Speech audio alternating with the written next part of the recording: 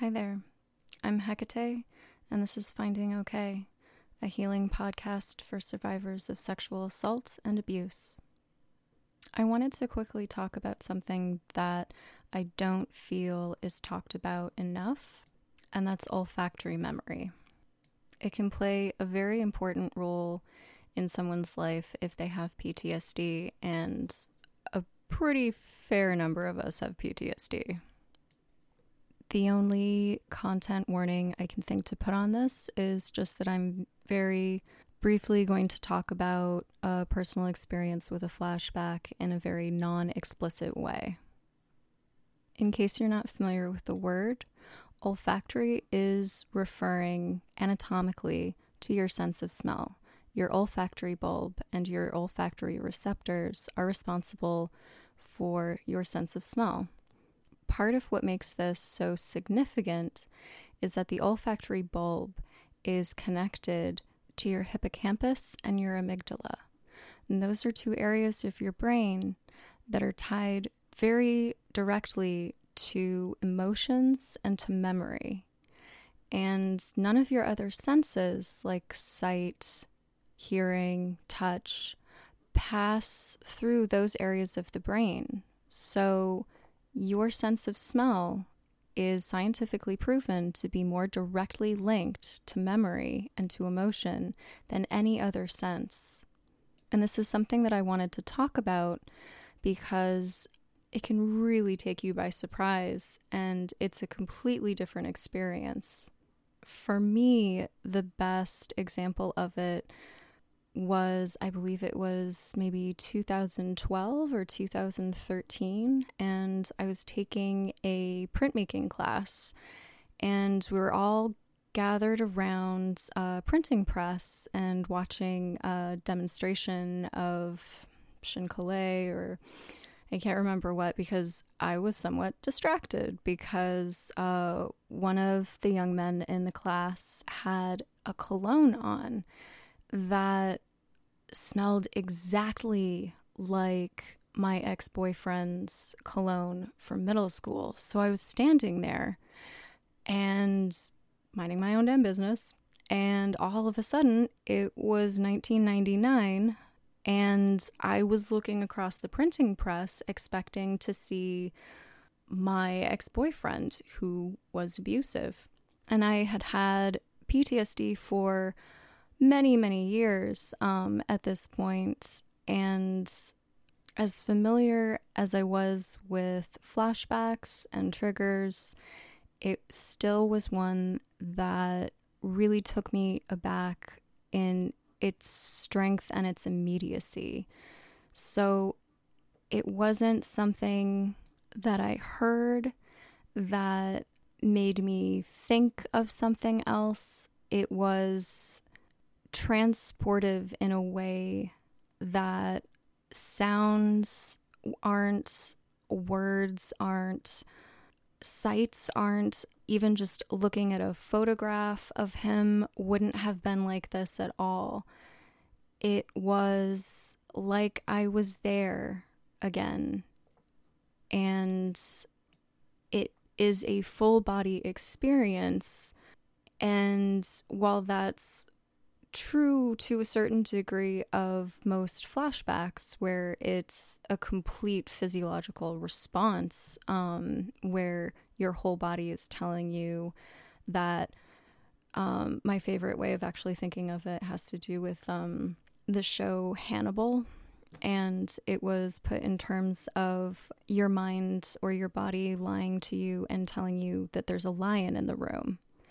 And I enjoy that phrase, so I'm probably going to use it a decent amount because it's pretty descriptive and also not really triggering. So yeah, we were all gathered around a printing press. I smelled some random dude's cologne, and there was a lion in the room. And there's nothing that can convince you that it's not there because you smell it. It's something that I want people to be aware of, because without preparation, it can be really alarming. And I think it can be especially alarming if it's a scent that you can't really pinpoint, something that you can't identify that's putting you in a very specific time and place without warning. And for me, it was much more identifiable because I took a whiff and was like, where's Abercrombie and Fitch? Where is he? There you are. And yeah, from then on, the rest of the class was kind of interesting and just really became a game of keeping my face very impassive and trying to ignore this person who I have no idea what his name was. I've never spoken to him. I was trying not to make eye contact, even though it's like the one thing that I was wanting to look at in the room was this person who smelled like all the bad things. But I was also very aware that he didn't know me and he hadn't done anything, and he was just trying to learn about paper, and I didn't want him to look up and see me staring at him like he had just crammed like a kitten into his mouth. I honestly have no idea if I succeeded in not being weird. I kind of hope I did. I hope I didn't make that class very awkward for him. But it was, I laugh now. It really was not funny at the time. And I honestly can't really remember what I did afterwards because I just did my best to breathe through the experience and tried to breathe more from my mouth, less through my nose. You know, like many of us, try to avoid being a mouth breather, but especially in groups of people. But taking in less of the smell, I knew was something that was kind of important to try to do.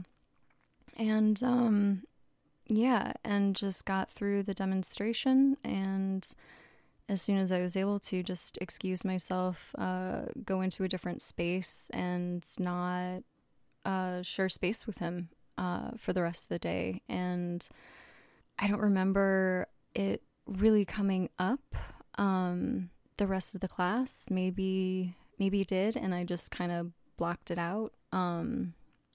But it's entirely possible that I completely failed trying to be normal, and that I don't know, was like sniffing the air like a dog and then looking at him weird, and then he changed cologne.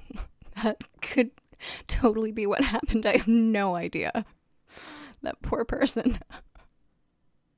But really, I just wanted to share this story and just share those small facts with you about the olfactory bulb and about the human brain and about PTSD to, let you know that while you are keeping track of your triggers, to remember what it's so easy to forget, that you have a nose and that it's actually going to really surprise you in terms of how important it is when it comes to triggering memories.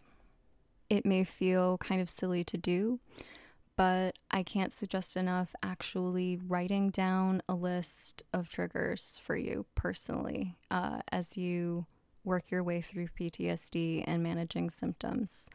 Writing it down and just looking at it, getting a clear picture of it, and as you make that list, as you have experiences, flashbacks, and all of these things, remember to take your olfactory senses into account and include them on that list.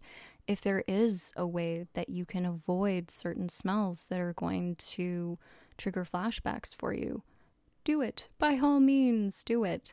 If there's somebody in your life who has a scent that they can stop wearing, or if you need to change laundry detergents, if you need someone who loves you to change laundry detergents, something like that, ask them. As long as it's a reasonable request, make it. If it can make your life easier and if it can minimize PTSD symptoms for you, it's totally worth asking. That's all for now. I just wanted to share that with you. So keep that in mind and take care of yourselves. Thank you for joining me.